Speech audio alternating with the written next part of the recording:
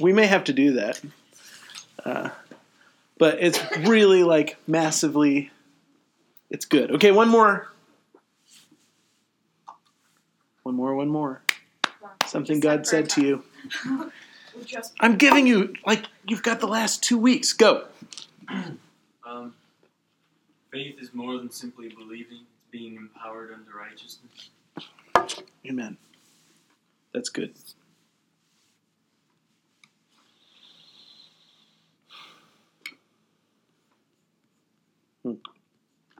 We're actually going to talk about that a little bit today. So, we are in Romans chapter 1. We're starting with verse 7. Why is that funny? That's pretty good, actually. I mean, it's just been different. I haven't had you for the past 2 weeks. So, remember, kind of recap. Okay, the Apostle Paul, he's writing to Rome. Rome is, the Christians there made up of half Jewish, half Gentile believers. He's never been there before. He's writing this letter kind of as a precursor to what he believes will be a future trip to minister in the Roman church, a trip which kind of never happens. I mean, he ends up in Rome, but when he gets to Rome, he's in chains. He's a prisoner, and he doesn't really get to go. He gets to minister to people that come to him, and but he doesn't actually get to go be a part of the body while he's there. But he's writing this to kind of give them like a foundation, some things. These are the things we're going to talk about when we're there. And he's speaking, he tries to make, this whole book is this balance where he's trying to help people from two completely different worldviews to meld their worldview into a Christian worldview. We've got a formerly pagan and formerly Jewish who are now followers of Jesus Christ. And so they both have completely different mindsets about how the world works and even about how God works. And so Paul is attempting to kind of speak in such a way that he will draw them both together. That's what this book is all about. So now we get to verse 7, and it's the address to all who are beloved of God in Rome, called as saints. You have to remember when you're reading a biblical text who it was intended for. You have to remember the original recipients of this communication, because it will change the way that you interpret the information that gets sent. And so it is important that we know that he is sending it to Rome. It's important that we know he's writing to Christians, people who have already put their faith in Jesus Christ. This is not an evangelical document. He's not trying to convince people to come to Christ. This is a letter to Christians.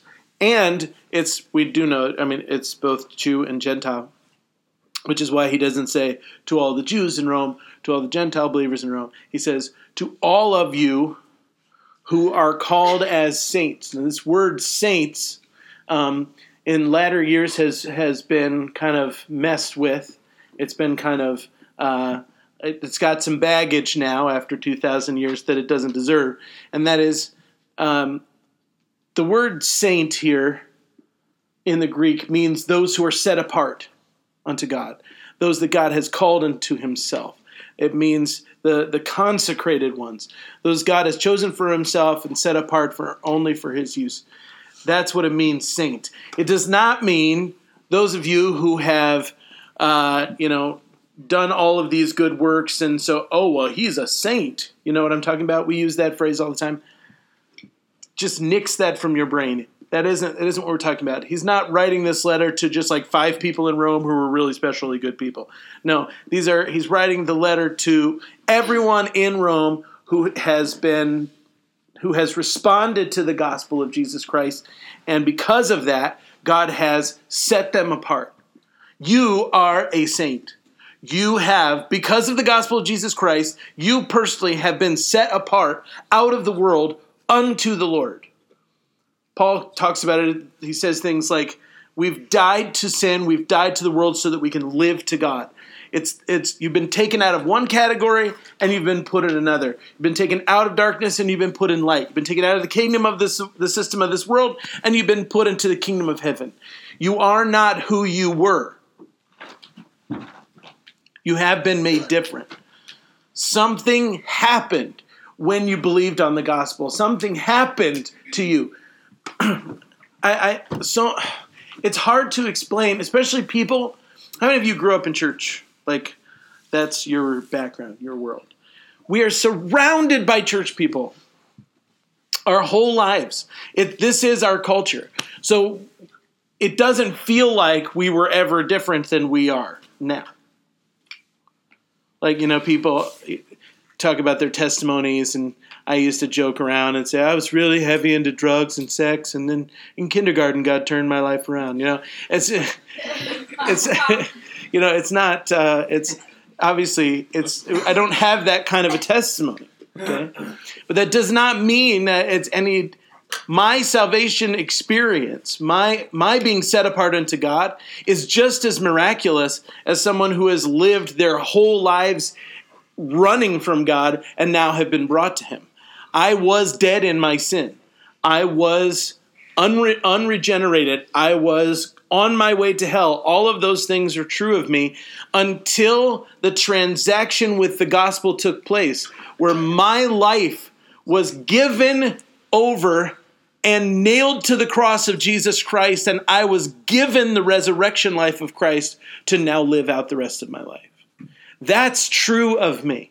And those of us that were raised in church find it sometimes hard, sometimes difficult to really grasp this supernatural event which took place, which is at work inside of us even now, right now. You are being transformed by the influence of the Holy Spirit on the inside of you at this moment. Jesus Christ is at work in you to make him more like himself. What did I just say? To make you more like himself. He doesn't need to make him more like himself. That doesn't make any sense. But Jesus is at work in you. And we need to understand that this reality, this thing called salvation has begun in us. It is by no means finished. That's why Paul says things like working out my salvation with fear and trembling. You look at that phrase and you're like, what does that even mean? I mean, the Apostle Paul isn't saved. Not completely, not yet. His physical body was unresurrected. But resurrection power began. I love the song you were just listening to. The resurrected King is currently, right now, at this moment, in this experience, right now resurrecting me. I am not resurrected yet, but I am in the process of resurrection that we call salvation or the Christian life, or we have a million words for it. That is what is going on in me. And it's because at some point down the line, you were set apart by God for himself. You are a saint. We have to live with that knowledge that the one who created all the universe is at work on the inside of me all the time. Okay. Grace to you and peace from God our Father and the Lord Jesus Christ. Paul always uses these two words when he greets people. Grace and peace. And the reason he does that is because he's almost always speaking to a double audience of Jew and Gentile. Does anyone know, if you're in Israel, what is the greeting? Shalom, which is translated roughly as peace. Okay, so that's why he says peace from God our Father. He is speaking to a Jewish audience. He knows that, so he says shalom.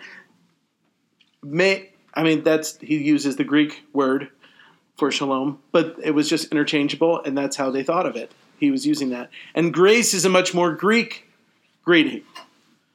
Okay, so he's putting them together. He's trying to, but he uses it all the time. Almost every letter that he has written in the New Testament starts with him saying grace and peace.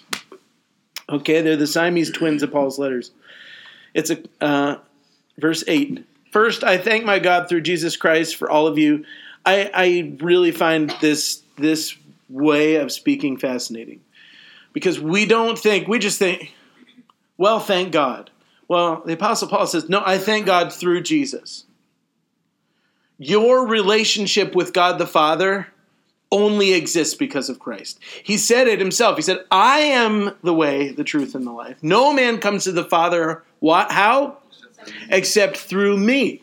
So everything that we say to God the Father, we're saying through Jesus. Everything that God thinks about us, he is looking through Jesus at us. I didn't write it down, but there's a verse, one of my favorite verses, and my favorite ways to think about my relationship with God, my Father, is the Apostle Paul says, I think it's in Galatians, he says, I'm hidden with Christ in God. So it's like one of those Russian dolls, you know? You've got me, and then around me is Jesus, and then around Jesus is God the Father. It's like that. I am inside of Jesus. I have been unified with him in his death and resurrection through faith. I've been unified with Christ. I have been made one with Jesus. I've been made one with Jesus. Let that simmer on your brain for a second. You've been unified with Christ. You have been made one with him.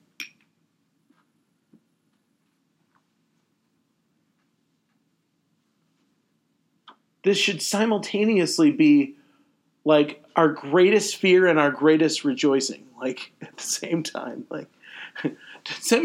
Because to me, my first thought is, have I polluted him? The answer is yes, you did. But he took that pollution and killed it on the cross, and then he rose from the dead, and we're good. See, in order for our sins to die with Christ, we had to be unified with him. That's what faith does. Faith takes us and it infuses us into Christ himself. So that when he died, we died. And when he rose from the dead, we rose from the dead. And we don't see that fully manifested now. But we will. This is part of the picture of when we talk about being the bride of Christ. In fact, this is one of the reasons marriage was created. Was to illustrate this future reality that God was going to bring about in this marriage of God, of deity and humanity that happened in Jesus Christ. It is one of those mysteries that I love to just sit and think about and just let my nose bleed, because it's like, but how does it work? I don't know. I don't know. But there's pictures all throughout Scripture. There's pictures all throughout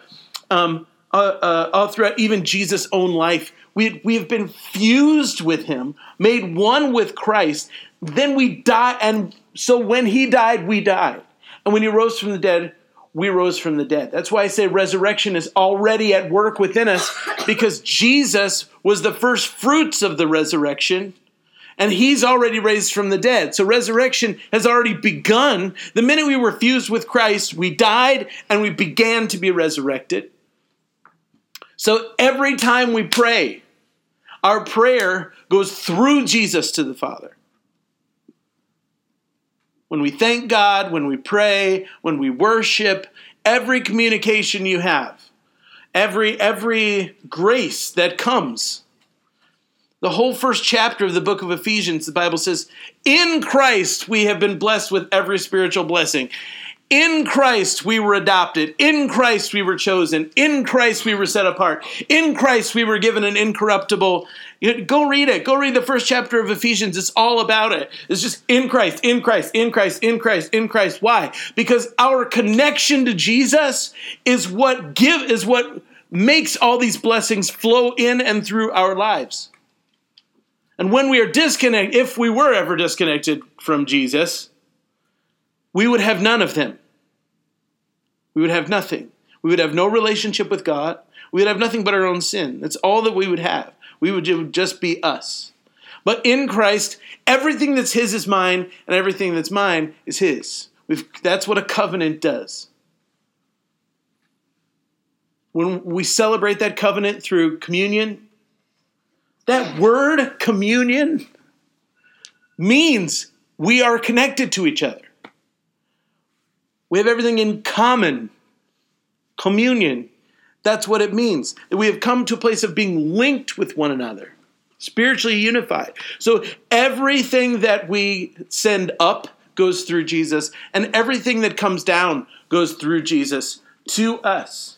And the beautiful thing is, because we're connected to Christ, we have access through faith to everything that Jesus has access to. We are literally co-heirs with Christ of the universe. Think about it. Would you walk into the White House and just get into the fridge and... I could make it that far. You know? Would you like, go through President Obama's desk and be like, can I keep this pen? Right? I mean, like, here's 50 cents for the pop machine. You know what I mean? Like, would you... If I was there. I would totally steal an ashtray. I mean, totally. But President Obama smokes every once in a while. How do you know that? It's not a secret. I mean, I'm not like saying that you're wrong. I was just wondering, like. I've seen like video and pictures of him. It's like, he doesn't really want that to be like out there, but Yeah. he does smoke every once in a while. He's not like, 5 packs a day. I don't even know that he smokes every day, but he does smoke every once in a If while. you let me sit at his desk in the Oval Office, I would definitely grab a pen and be like, dude, can I keep this? Yeah. The thing is, he wouldn't let you sit at his desk. Yeah, but like if that But- happened. Why? Okay, but do you think his daughters are allowed to go through his desk? Probably. Yeah. Okay, why? Because of their connectedness. Hopefully they They're one. Okay? I love that picture of JFK where he's on the phone to like Russia and his son is under the desk like playing with his cars, It's like that, but that's us. That's where we are. Because that's where Jesus is. That's where we are. Jesus is seated at the right hand of the Father, so I'm seated at the right hand of the Father in him. Right now, this moment, this second, we are seated in this moment at the right hand of the Father in the heavenly places because we're in Christ. Which is kind of crazy. So I have problems with, theological problems with a lot of worship songs. Because they're all like, come down, show up, God, blah, blah, blah. I'm going, you are seated at the right hand of God right now. What are you talking about, come down? He's there. You are in him. He is in you. It's done. He doesn't have to come. He's here. Because you're here, he's here. That's why Jesus said, where 2 or 3 of you are gathered, I am there in the midst. Because guess what? We're there. Right this second, you are seated at the right hand of God the Father. He is not far from you. No matter how it feels, he is not far from you. The Lord said to me one time, he said to me, if there is emotional difference, if you feel distance from me, it's your distance, not my distance. It's because you are choosing to sit back away from me. And I went, that's not true. I don't want to. And he said, then let me mess with your stuff. Never mind. I'll stay out here. Okay, we build these internal emotional walls. We cut off our faith. But the truth is, with faith, we can reach right out of the visible into the invisible and pull things from heaven into the earth. In fact, that's why we're here.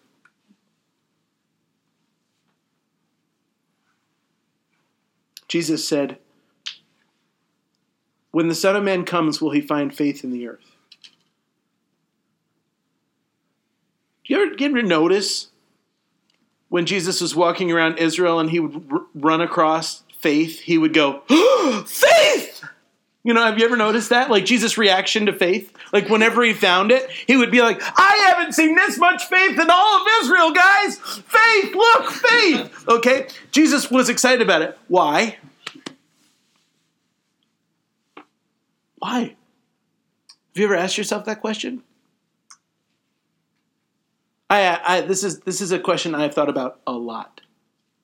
Because I don't want to be like, I want to be the one Jesus finds and goes, oh, faith, faith, faith. That's who I want to be. I want to be that person. I want to be the one where Jesus wants to do something and all of a sudden he finds somebody who's ready to cooperate with him. Because to me, that's what faith is. Faith is a readiness, an expectation, and a desire to be in cooperation with God about what he wants to do in the earth. That's faith. And so when Jesus comes along and Jesus desires to heal the sick, and all of a sudden he finds someone that actually, honestly, truthfully, in the depths of their heart, desires to be in cooperation with God in that moment, releasing heaven onto the earth, he goes, yes! And he says, when the Son of Man comes, will he find faith on the earth? He's wondering. Because the truth is, the only reason Jesus will come is because he has a people on the planet with faith saying, come, Lord Jesus, your kingdom come, your will be done. We'll talk about that more some other time. What? Just the rapture before, after the tribulation kind of thing. If he comes to earth. It has nothing to do with that. Regardless of when the rapture happens, it's the only reason it will take place is because God the Father says it's time, and because Jesus said, you will not see me again until there are Jews in Jerusalem saying, blessed is he who comes in the name of the Lord. He has to have a people on the earth standing in faith and agreement before the second coming can happen. No, saying, let that mess with your head. If all believers were soaked up in heaven. Okay, I'm talking about that. Yeah. The rapture itself is what I'm referring to. How does that verse, how is the sign going to come down when there's believers or those of faith? Regardless of whether the rapture happens before or after the tribulation, there will be Christians on the earth during the tribulation. Because either people will get saved after the rapture, or we won't be raptured until the tribulation is already mostly over, and then it's not going to be an issue. I personally believe that the rapture and the second coming of Jesus are the same moment. And that Jesus he's coming once, only once, because he doesn't talk about two comings. Go ahead and look for it. If you believe in a pre-tribulation rapture, you believe Jesus is going to come twice. Once to pick you up, and a second time to come down. Okay, because that's what has to happen. Jesus has got to skim the surface, to just skim the atmosphere. Come on, guys! We all jump in the car and go, okay? And then he comes back and he's like, okay, we're back now. Okay, so that's what a pre-tribulation rapture person believes, is that Jesus is going to appear in the sky, suck all the Christians off the earth, and then, kind of shake the dust off his feet and say, later earth, and then come back 7 years later, after the earth has completely fallen apart, and then take over the world. That's what a pre-tribulation rapture person believes. I don't believe that, but that's okay. So, first I thank my God through Jesus Christ for you all, because your faith is being proclaimed throughout the world. It must have been utterly shocking for the world that a small Jewish sect had taken root in the center of world culture. There's people that believe in Jesus in Rome? We thought we got rid of this problem. We killed him. He's dead. Oh, oops. No, we just lit the fire. Now there's Christians in Rome, at a sizable number of Christians in the center of culture. It must have blown people's mind. And the Apostle Paul says their faith is being proclaimed throughout the world. Because you can imagine the Christians would be like, there's Christians in Rome. There are Christians in Rome. Because, at this time, there's probably not even, 100,000 Christians in the world? Maybe not even that many. We have no idea how many there were. But, it was a small community. It wasn't like it is today where we're like, of course there are Christians over there. No. This is this tiny little thing that just started spreading, and they're like, that is crazy. And now there's a sizable number of Christians in the capital city of the planet. That's pretty awesome. So the whole world knows. Yes? No. Are you going back to the rapture question? Yeah. I didn't mean to start anything. I was just confused. No, it's all right. What? Well, it's not even about really what we were talking about. It's probably just a lack of my knowledge on it. Well, it is. During the tribulation, can you still do you still have a connection to God through that? Can you pray for people and they be healed? It is my belief, and many people believe this, that there will be a massive revival going on in the middle of the tribulation. Okay. That the greatest harvest of souls ever in human history will be happening during the tribulation and the Great Tribulation. Regardless, people believe that regardless of when they think the rapture is. Yeah. Because that's the whole point of the tribulation. That's what you need to understand. What God is doing is turning up the heat on planet Earth so that everyone that will come will come. He is doing everything he can possibly do to get the most people saved in the shortest amount of time. That's what's going on. The judgments he's pouring out on the earth, the miracles and the crazy things, all of that is God saying, come in, time is short. To the point where he even has angels flying through the air, shouting to the earth, Jesus is the only, accept the gospel, okay? So there's crazy stuff. Okay, Yeah. So that's what's going on. Does that make sense? Yeah. So there is, there's reason to believe that there will be miracles on an unparalleled scale among the church. Okay, that the saints will be doing things like, a lot of the same miracles that they saw like during the Exodus, like food falling from the sky and turning water into wine, and all that kind of stuff. And plus, they're mostly protected. They're mostly not like. They're mostly protected from, they are protected from things like the demonic army that goes throughout the earth. If the person has the mark of God on their foreheads, that army won't attack them, but it's going to attack everyone else. Okay, there's actually 2 demonic armies that are unleashed on the planet during the Great Tribulation. One looks like locusts, and the other one is like these beings that ride on these weird. It's crazy. Anyway, yes. Okay, I think it says that we're going to have a feast. The marriage supper of the Lamb. Yes. Yes. So that means that there's going to be so much food. We don't. Let's get our priorities straight right now. I don't know that. It's a celebration of Jesus and the bride, the church, being reunited after. So, will there be food? Probably, but that's not really the point. The point is, Will there be hors d'oeuvres soon? There's gonna be food. I'm excited about the food in heaven. I am very excited. Jesus still ate after his resurrection, and the Bible says that our bodies will be just like his when we're resurrected also, which means eating is a part of heaven. I am very excited about that. I personally, I'm quite excited. Okay, so say like the mark of the beast comes, and I don't exactly know what all that entails, but say like a person gets the mark of the beast, but then they choose to follow Christ. Like, what happens? Once they have the mark of the beast, they cannot follow They cannot? Christ. Okay, No. well, what if they get it unknowingly, by accident? It's not going to be like that.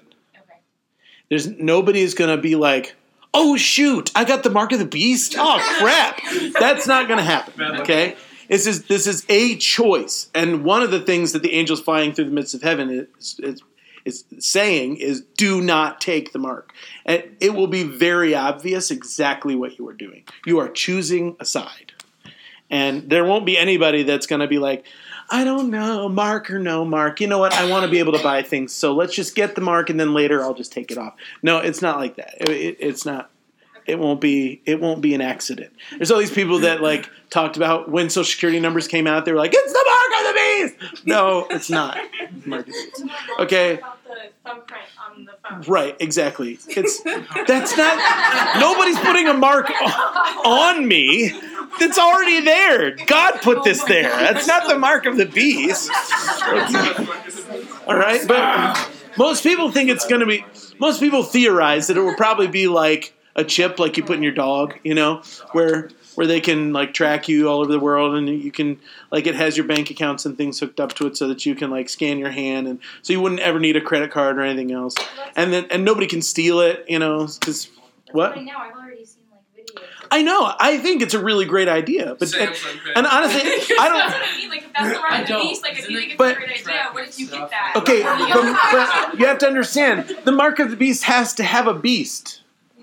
Okay? You have to worship the beast in his image in order to receive the mark. So there's no beast now. It's not like, okay, we're going to do this chip thing, and then you show up at the place and they're like, psh, and they're like, ha ha, now you're going to hell. I mean, it's not like that.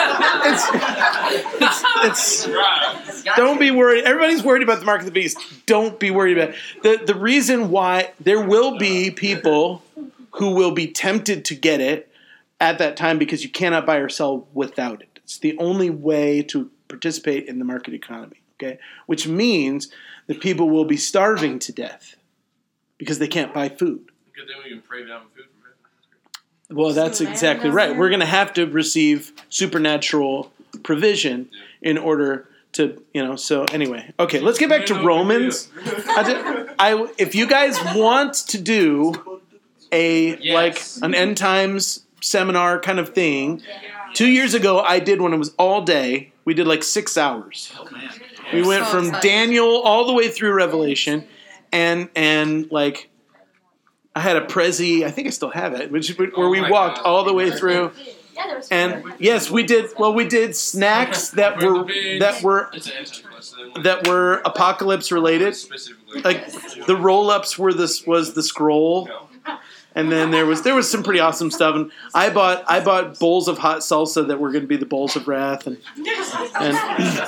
Yeah. anyway, okay. I did so myself. With the actual verse we were talking about, Yes, was Christianity illegal in Rome? Was it something Not yet. you were punished for? not yet. Okay. They were very tolerant. There were millions of religions in the Roman Empire. I mean, millions. And not only that, I mean, the official Roman religion had hundreds of gods. So this is just put one more up. I mean, they even had, in Athens, a pedestal to the in case we forgot a god pedestal. It's just pedestal to an unknown god. If there, just in case there's a god out there that we didn't recognize, oops, we forgot a god. This is for you, okay? We haven't, you're at this, you can worship from here. It's going to be all right. So they didn't care. Christianity didn't become a problem until much later. Well, it wasn't that much later than this, but it was, it was around, 70, 80 years after Jesus' death where Christianity was becoming massive in the Roman Empire. And they were weird. These people were weird. Wait a minute, you worship one God and he was crucified? What? I don't understand. And people thought they were cannibals because they were talking about eating his flesh and drinking his blood. And they did not understand Christians because Christians were very different from everybody else. You mean you don't sleep with everything that moves? Why? Okay, well, because that's what they did. I mean, it was that was part of Roman life was sex with everybody. Woo. Okay, so let's can we Yeah, we can move on. This is go ahead. like I said, we can do an end times whatever. I would enjoy that. Just talk to Nathan and Sophie and or whoever and set up the date. And we'll do it. I'm totally okay with. We will chase down every last detail. Okay, if you want, but let's not do that right now because we're in Romans right now. Okay, so verse 9: For God, whom I serve in my spirit in the preaching of the gospel of His Son, is my witness as to how unceasingly I make mention of you always in my prayers, making requests, if perhaps now, at last, by the will of God, I may succeed in coming to you. So Paul really wants to go to Rome. And he prays for the church. I love this about the Apostle Paul. He's always talking about, I am praying for you. I pray for you all the time. I never stop praying for you. Look at all the different letters he talks about. And sometimes in the letter, he puts in the prayer that he prays over them. There's one in Romans too. But those prayers are powerful. And if you look at them, you will realize that Paul never prays for their physical reality. He never says, God, I pray that they would be rich and prosperous and whatever. He prays for their spiritual welfare. He does not pray for their outward life. How much of our prayer life do we spend talking to God about all of the stuff we need, the problem that we have, that whatever? The Apostle Paul says, no. I am interested in praying for you about the stuff that actually matters. And that is He's praying for you about your relationship with Christ. He's praying for you about your relationship with each other. That's what the Apostle Paul prayed for. And he's been asking God to allow him to go to Rome and preach in Rome. Verse 11, "For I long to see you, so that I may impart some spiritual gift to you, that you may be established." Okay, it's a young church, and he wants to give them foundation. But I love this idea that the Apostle Paul wants to go because he knows that he carries a grace on his life for the establishment of a church. He is an apostle. He's been called by God to be an apostle.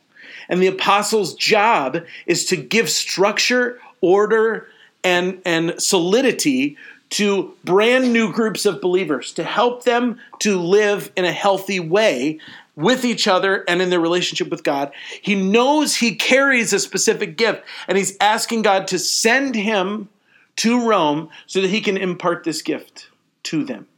Guys, every single one of you carries a specific grace.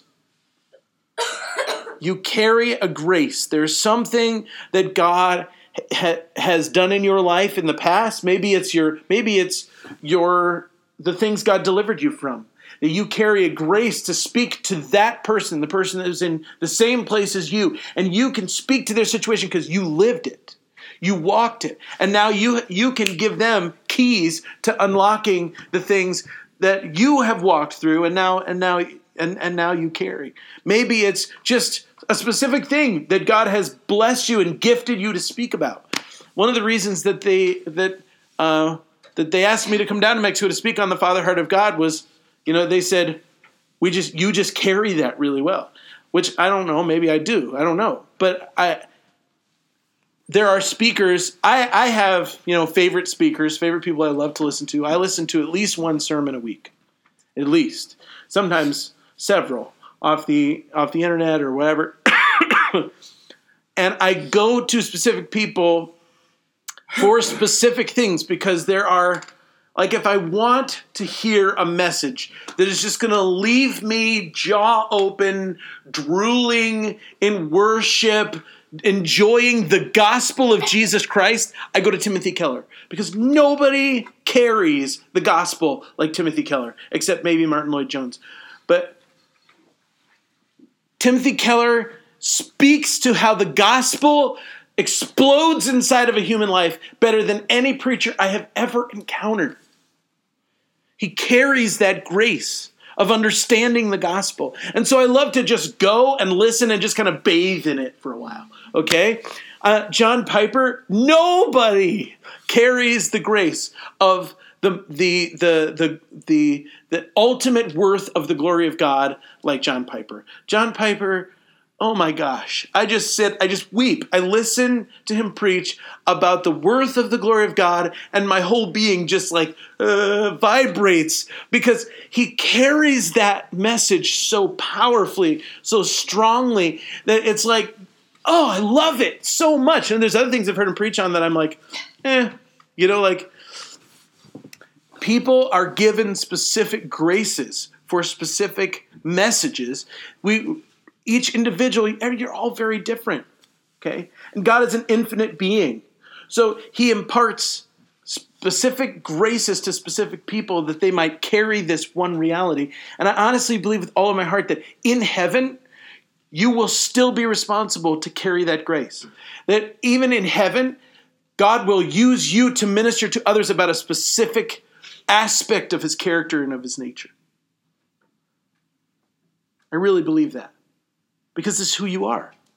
I had a visionary experience many years ago. I was in worship, and I was just enjoying worship, and all of a sudden, I was taken to this place, and it was this gigantic room, and in it, the center of it was this hole in the floor, but the rest of the room.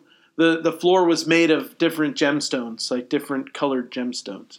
And the people that were standing in the way that the gemstones were, like one wedge of the room was emeralds, and one wedge of the room was like sapphire, one wedge of the room was like rubies. Okay, so like And the people that were standing in that particular section were dressed in the color of the section they were dressed. So like the emerald like floor. And I don't know that it was emeralds. I'm just guessing because it was translucent and it was the color of emerald.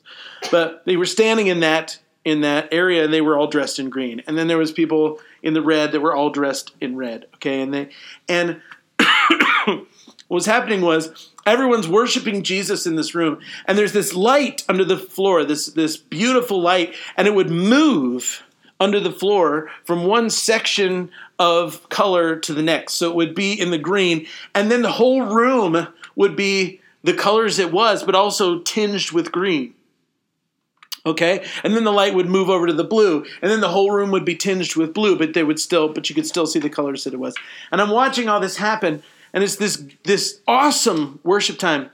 And all of a sudden, the light came to the middle of the room, and it came up through the hole in the floor. And everybody was worshiping, and this all of a sudden, the whole room, the crispness and the clarity of the colors just like, boom! All of them at the same time were just totally like popping, like, wow! Like we're all looking around at each other. And then we all got sucked up into this light, and we were just surrounded by this glorious light. And every time I would worship, the atmosphere in the room would explode like it would like in fire. I would just be like, Jesus! It would like explode. And this stuff was collecting on my face and on my hands or whatever, and I went like rubbed it like this, and it was gold. And I was just like, what is going on? Anyway, so that was the end of the vision. I had no clue what it meant. None. I had to pray about this for a long time. The Lord began to show me, he said, in worship, he will highlight specific aspects of his nature. And he will be revealing that aspect of his nature. As we worship him, as we like look at God, maybe the song will do it, maybe just like the way the Spirit's moving in the room will do it, but all of a sudden all of us, everybody in the room will be worshiping God because of his grace, or because of his mercy, or because of his generosity, or because of his strength, you know. And those colors kind of represented one of those realities of who he was. They were all unified. They were all together. But he said to me that the people dressed in the color of that thing were people who carried a grace, a deep knowledge, a deep revelation of that one aspect of who God was.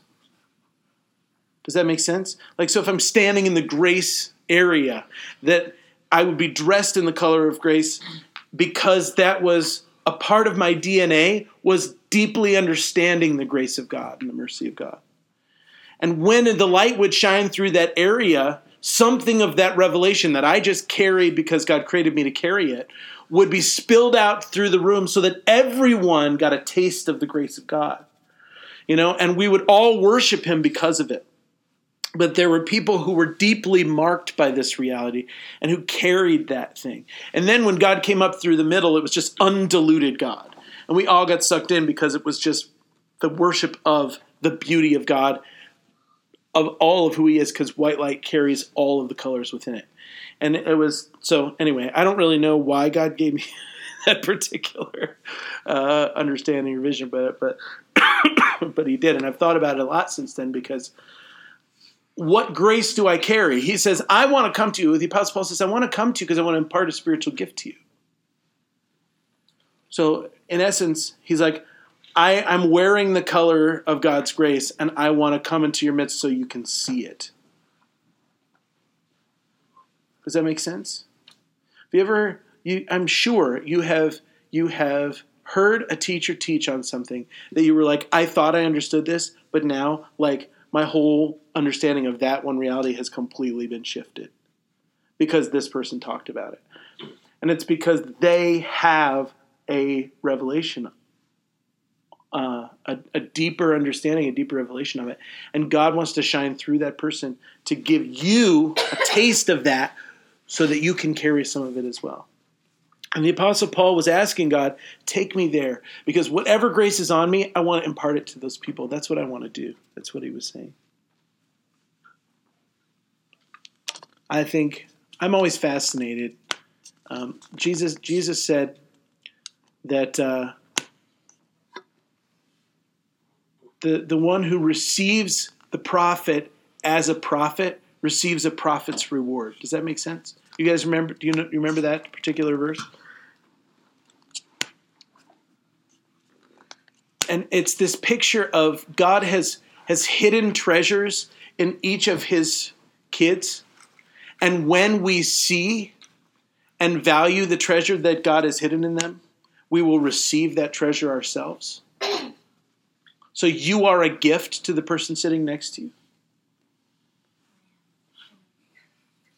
You know, we always talk about, oh, he thinks he's God's gift. Well, you are. Okay? You are.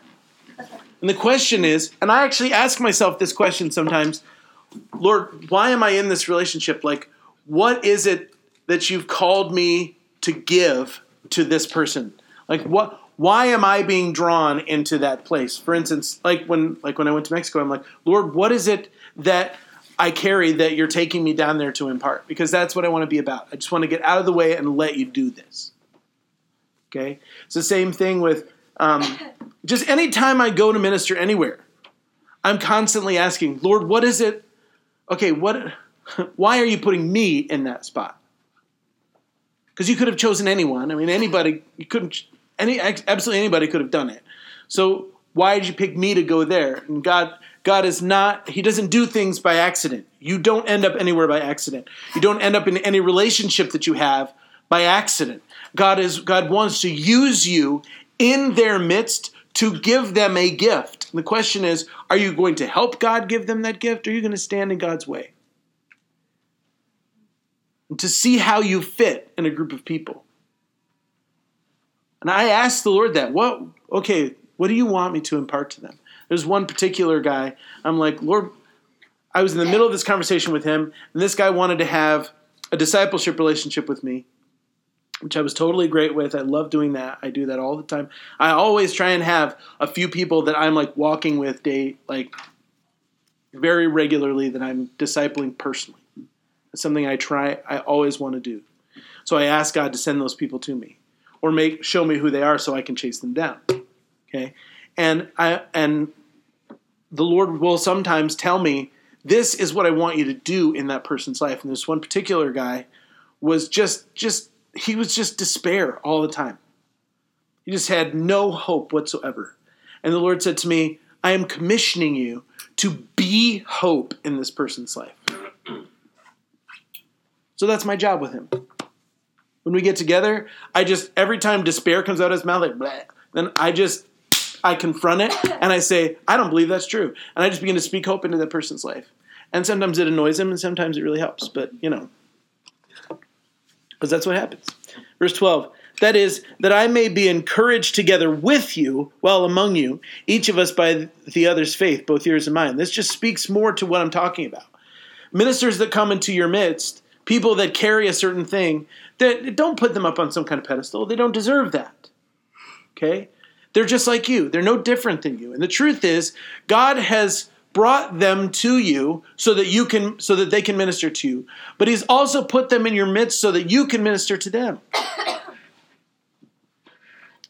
The relationship that we have with whatever minister it is, whatever leader it is that we sit under, whatever teacher it is that we're listening to, whatever person it is that's ministering to us, we have part of our ministry, part of your ministry to the people that minister to you is receiving what they bring.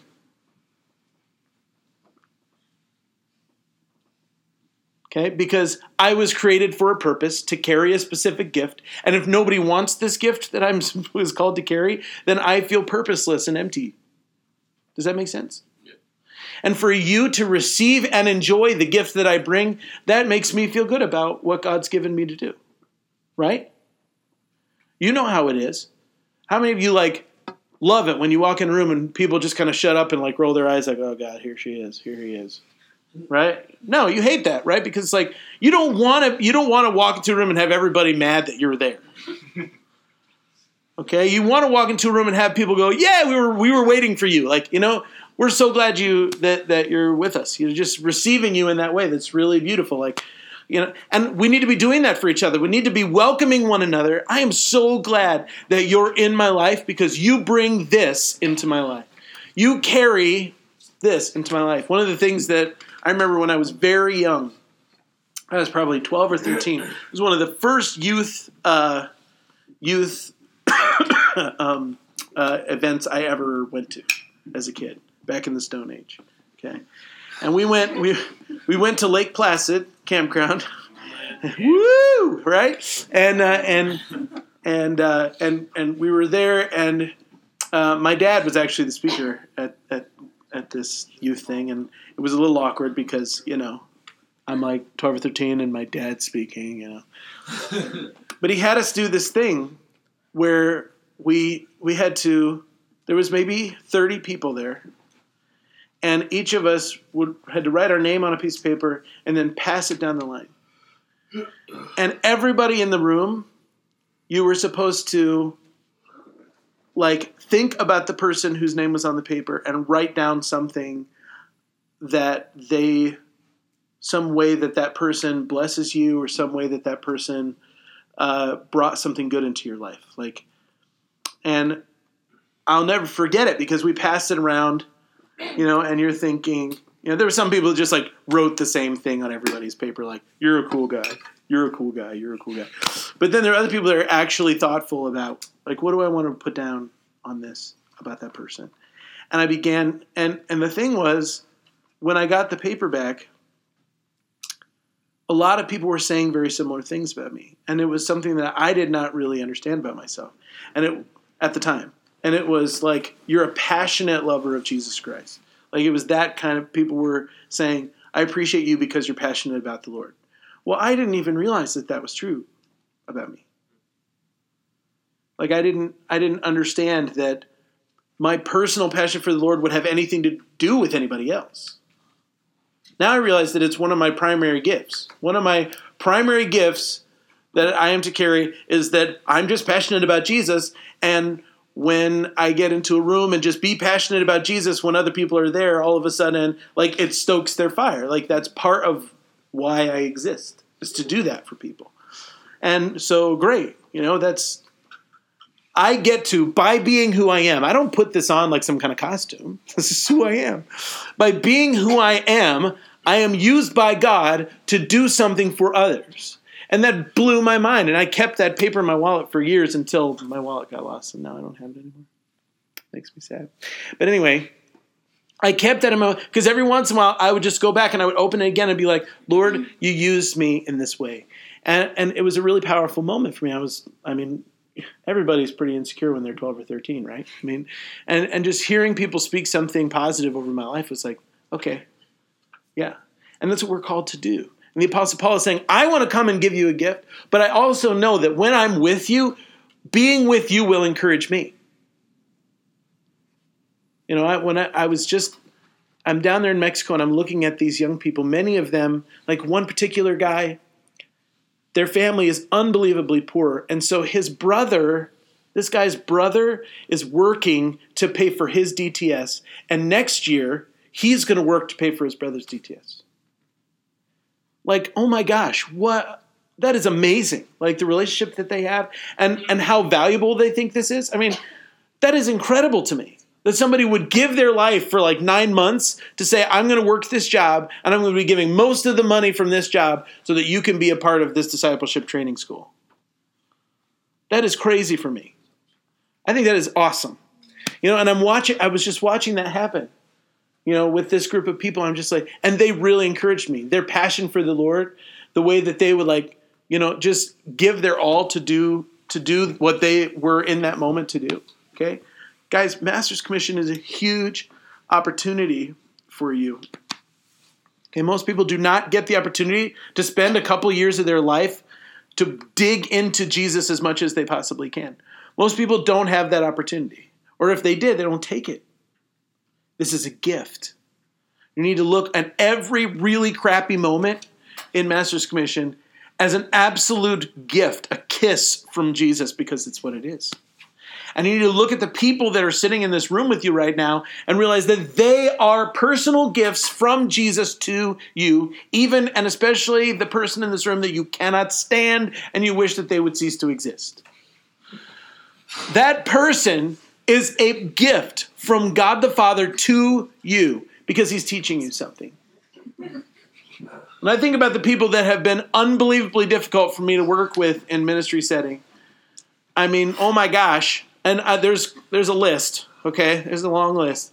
And I used to actually go through, when I was really angry about something or someone, I used to go through and be like, Father, I thank you for Preston Simmons right now. I heard that a lot.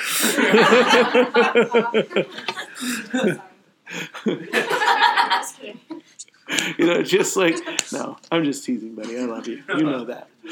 I like you. Trust me, there are a lot of people that I had a lot harder times with than you. A lot. Okay, so don't worry about that. Nay. Okay, anyway, but Gracie was awesome. I never had any, she was just great. Speaking of hating people. What? Whoa. Wow. Wow. Okay, Kylo. Fight against the dark side here, buddy. Okay. Please understand that those that have been put into your life as leaders over you, God wants to use you to encourage them. God wants to use you to bless them back. And you need to be looking for opportunities and ways and moments where you can give back to the people who are pouring out their lives for you. Do everything you can to do that. Verse 13. I do not want you to be unaware, brethren, that I have planned, that often I have planned to come to you, and have been prevented so far, so that I may obtain some fruit among you also, even as among the rest of the Gentiles. I am under obligation, both to Greeks and to barbarians, both to the wise and the foolish. So for my part, I am eager to preach the gospel to you who are in Rome. This statement in verse 14, I am under obligation. The Apostle Paul had been given a job by the Lord to be the apostle to the Gentiles. That was his job. That was his obligation. And he knew it. And it weighed on him. It weighed on him. He was thinking about it all the time. I've been given this job. I've been given this responsibility to be an apostle to the Gentiles. And he was asking God for more open doors, for more opportunities, for more places where he could go and be an apostle to Gentiles. He wanted to preach the gospel to every Gentile, whether it was a Greek or a barbarian. Now understand, the Greeks means like everybody that's a part of the Roman civilization, and barbarians mean everyone that doesn't speak Greek. It wasn't specifically just Greek people, like from Greece. He was talking about this Hellenistic, that's what we call it, because that's what the Greeks called themselves. Actually, they were called Hellenes. They didn't refer to themselves as Greeks. That was a name that was given to them much later on in history. They referred to themselves as Hellenes. Have you ever heard of Hellenistic culture? Okay, that was the culture in the world at that time that spoke Greek as kind of the business language of their world. And that extended everywhere where Alexander the Great had his kingdom. He was the one that went around, he conquered all these nations, all the way to like Iran in the east, and all the way through Egypt in the west, and even further west than that, and parts of Europe, and then Greece, and then Eastern Asia as well. So this huge empire what he did is he established Greek, the language, as the language of business, the language of government, through that whole area. Okay, and this is several hundred years later, and now it's still that way. Even though Alexander the Great's been gone for a long time, that culture of using Greek as the language that everyone speaks. Now, English is that language in the world. If you want to get ahead in business, you have to learn English because most business international business is conducted in English. It's the way that it is. When you go to airports all over the world, you'll see the language of the everyday person, and then you'll see it written in English. Because that's the language which is a terrible, terrible tragedy because English is a terrible language, to be honest with you.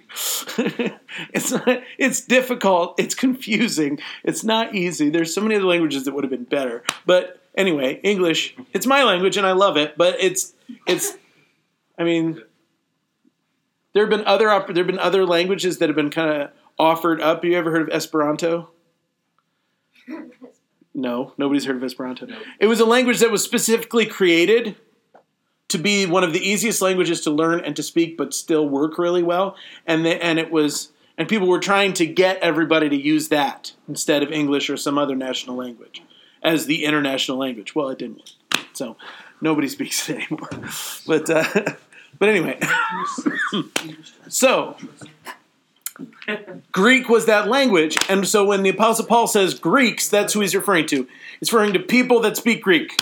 It would have been people in Africa that spoke Greek, people in Europe that spoke Greek, people in Asia that spoke Greek, people in Israel that spoke Greek. I mean, everywhere. It was just people that spoke Greek because they were considered civilized. They were the city folk. They were the educated people. And everybody else were the barbarians. Which that word barbarian is actually a Greek phrase which meant like it just means the people that when they talk sound like this bar bar bar bar bar. That's what it means. That's just how they talk. Sweet. I don't know if bar bar bar bar. Just that's what it's that's how they heard the language of other people. That's just what it sounded like all the time. So they called them the barbarians because that's what they sounded like when they talked. And that was what he's talking about. So he says to the wise and to the foolish. He's talking specifically about the educated and the uneducated. He said, it doesn't matter to me whether they're educated or not. It doesn't matter to me whether they're sophisticated or not. It doesn't matter to me whether they are city folk or country folk. I'm under obligation to these people to bring the gospel to them. And I want to ask you this question. Do you feel the weight of that obligation? The weight of the obligation that God, of the ministry that God has personally called you to be a part of. When I walk around Engel and Fremont, I feel it. I was out with my kids trick-or-treating on Monday night, and I'm walking around, I'm looking at all these people, and I'm realizing I don't know these people. And it was messing with me. As I'm walking around, like God has called me to these people, and I don't know them. I've never seen them. I've never, I have no sense of who they are. And it was upsetting me, to be honest.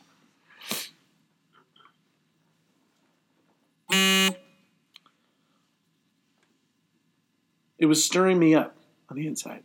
Because I was like, God, you've called me to this group. You've called me to this place. I'm under obligation to these people. Do you feel that? When I was youth pastor here at this church, every teenager I saw, I felt that obligation. Like, I am called to that person. God's given me grace and pastorship to take the obedience that comes from faith to the young people of the greater Fort Wayne area. That's my calling. That was my calling at the time. And when I would be around teenagers, I would feel that weight, that obligation. And you should feel it too. Whoever it is that God has called you to minister to, wherever it is that God's called you to minister to, you're on assignment. And not only that, but God would give me assignments for specific people. Where I would meet someone and I would be like, and the Holy Spirit would say, this person is your personal assignment. You have to chase them down. You have to knuckle them under. This person, you are on assignment with this individual. You have to be available to them. You have to be more than available to them. You have to be like after them, pursuing them. And that was hardcore. Several of those people that God put me on assignment with, they never, nothing ever happened there. I pursued them as much as I knew how, and nothing ever happened. They still ended up walking away from the Lord. So I just prayed for them, and anytime I had an opportunity to speak into their life, I would. But I felt obligation toward them. We need to live in that place. Who are you under obligation with?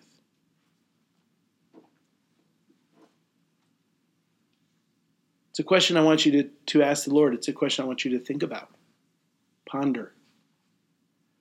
Who's my obligation? Where's my obligation? I mean, there's some easy ones. One of your primary obligations is to your family. Those people were put in your life by God. You were put in relationship to them for a purpose. That's one of your first obligations. Another of your first obligations are the people in this room. You are in this room for a purpose. God designed it this way. You might think, no, this was just a huge mistake. No, it wasn't. You are here. The fact that you are here means God put you here. Even if you're at this point saying, and this was about the point in my Master's Commission walk when I went, I don't know that I heard God.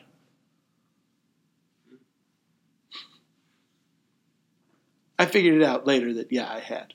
But I was definitely about this far in when I started thinking, yeah, I don't know that this was God's will at all. Maybe I had bad pizza that day and somebody said Master's Commission and the two just linked each other. I don't know. There is no way that I should be hanging out with that person every day. Okay.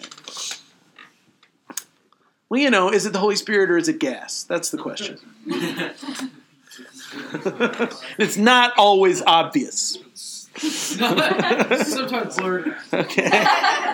I think about like Ebenezer Scrooge when he's like, the ghost says, "Why do you doubt your senses?" And he's like, "Because a slight disorder of the stomach makes them cheat." And he makes that horrible pun. There's more of gravy than of grave about you. Just that.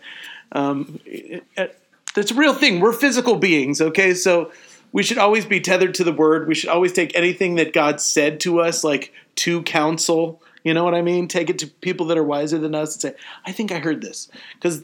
Hopefully you have people in your life that are going to look at you and go, "You didn't hear that. That's not God." I've had that conversation with people many times. I think the Lord's telling me to move to Iceland. No, he's not. What do you mean? How can you tell me that God's not telling me that? It's like, maybe he's telling you that for about 10, 15 years down the road, but you're 13 years old. God is not telling you to pick up everything right now and move to Iceland. No, that's not happening. You don't understand. Yes, I do. I understand. You really like Sigur Rós and you just want to go to Iceland. I get it. But no, it's not. It's not the Lord. Okay? Or my favorite one is, God told me that we're going to get married. No, he didn't. No, he didn't. You just think she's really hot and it's the only way you're going to get to have sex with her because you love Jesus. So you think that, but God did not say that to you. That was your hormones talking, not Jesus. Yeah, man. I can't tell you how many times I've had that conversation. But the Lord told me we're getting married. No, he didn't. No. You're 14. The Lord did not tell you that. And even if he did, there's nothing you can do about it today. So just put it in the back. Just leave it back there and don't you dare tell her. No. Problem is, normally when they're telling me this, they've already told them this. And I have to say things like, I need you to go to them right now and tell them I was wrong. God did not tell me that. Why did God tell me that too? Like, if somebody told me that. Yeah, no. Yeah, I was just saying, like, that's what I would say. If you're in a position where getting married to someone actually kind of makes sense, where it's time for you to kind of turn your life that direction and whatever, and the Lord begins to speak to you about that person being the person you should be with, then okay, let's pray about that together. We'll talk more. But if you are in middle school,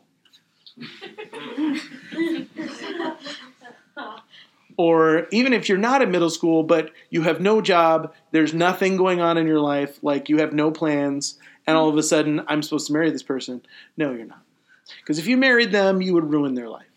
So let's I mean, I don't think a job or something to do. let's get you a job. Let's decide, what are you going to do with your life? Do you have any idea? Because getting married is not a lifestyle choice, okay? Getting married is a whole nother universe, and you really need to know who you are before you become one with someone else. Does that make sense? Yeah. Important. Very important.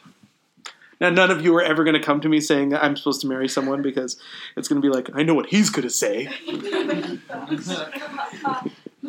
Yeah. That's okay.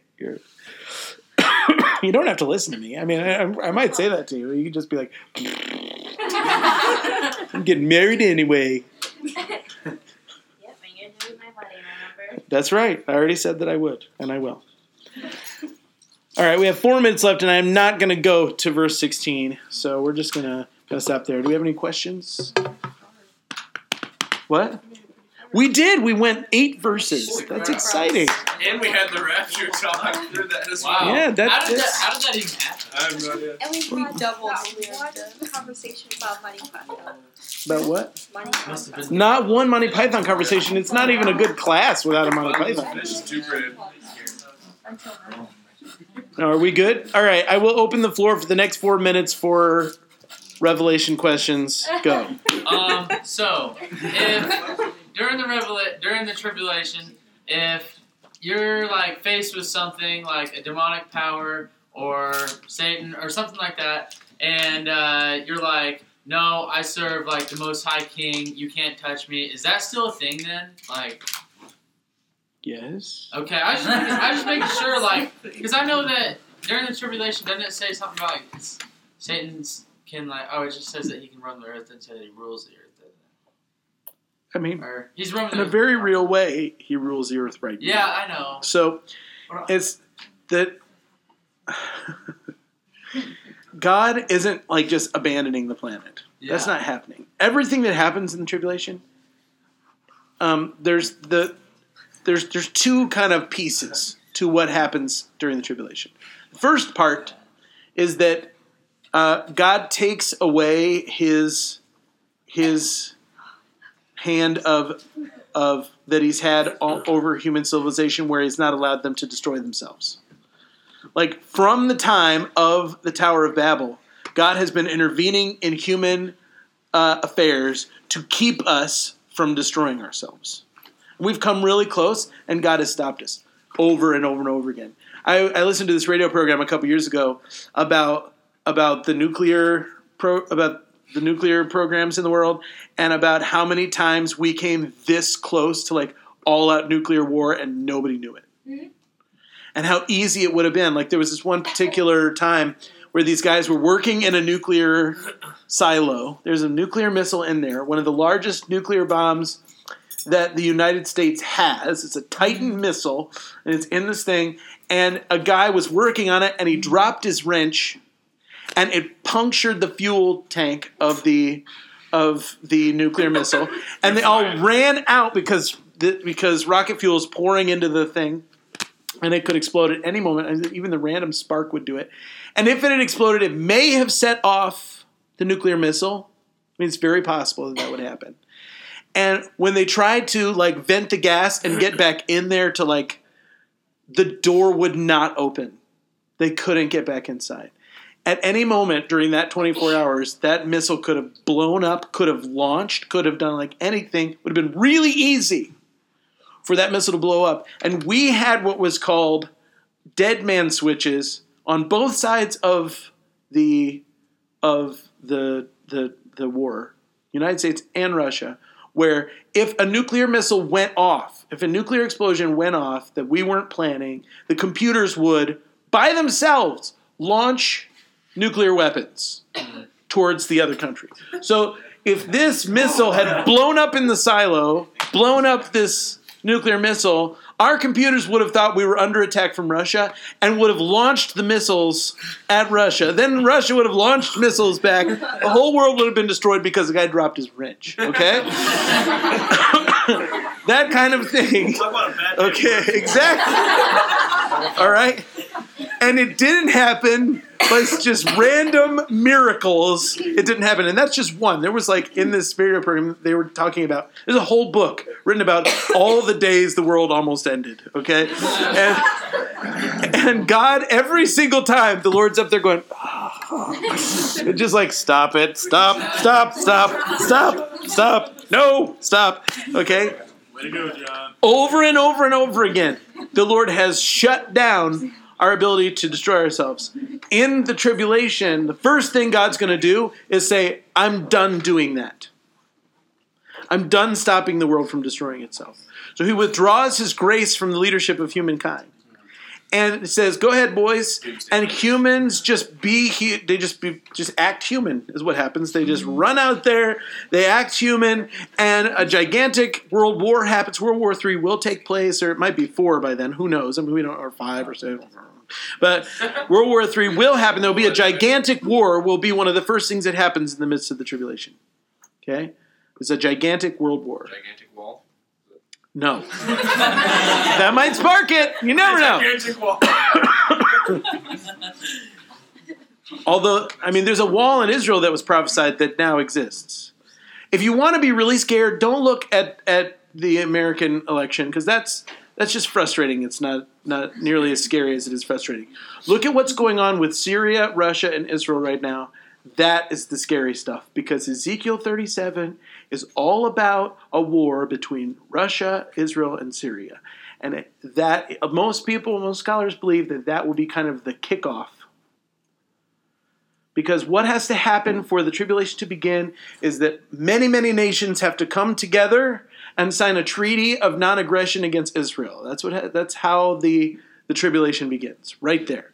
Most pre-tribulation scholars would say that either right before or right after that treaty is signed is when the church will be raptured. Okay? But it's there. It's a treaty that's going to be signed. And one of the signers will be the Antichrist himself.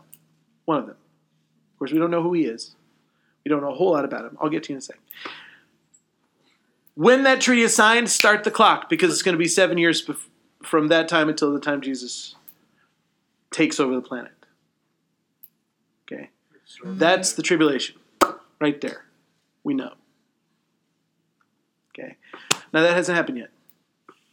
But it So, may. like, by taking his grace away, you mean, like, is the forgiveness of sin still there? No. He's just, what I mean, grace is anything God does to humans that don't deserve him doing anything for them. Okay, so when I say that, what I mean is, right now, God is influencing human decisions to keep us from destroying ourselves. Gotcha. He's going to stop that. He's going to just say, go for it, boys. And they're just going to do what they do. Gotcha. It's not going to be God saying, start a war. No, he's just going to just let humans be humans, and a war will happen. Okay, and here it comes, all of a sudden there's a gigantic world war. At the same time, there's a gigantic idea revolution. It's going to sweep the planet. It's called the Spirit of Antichrist.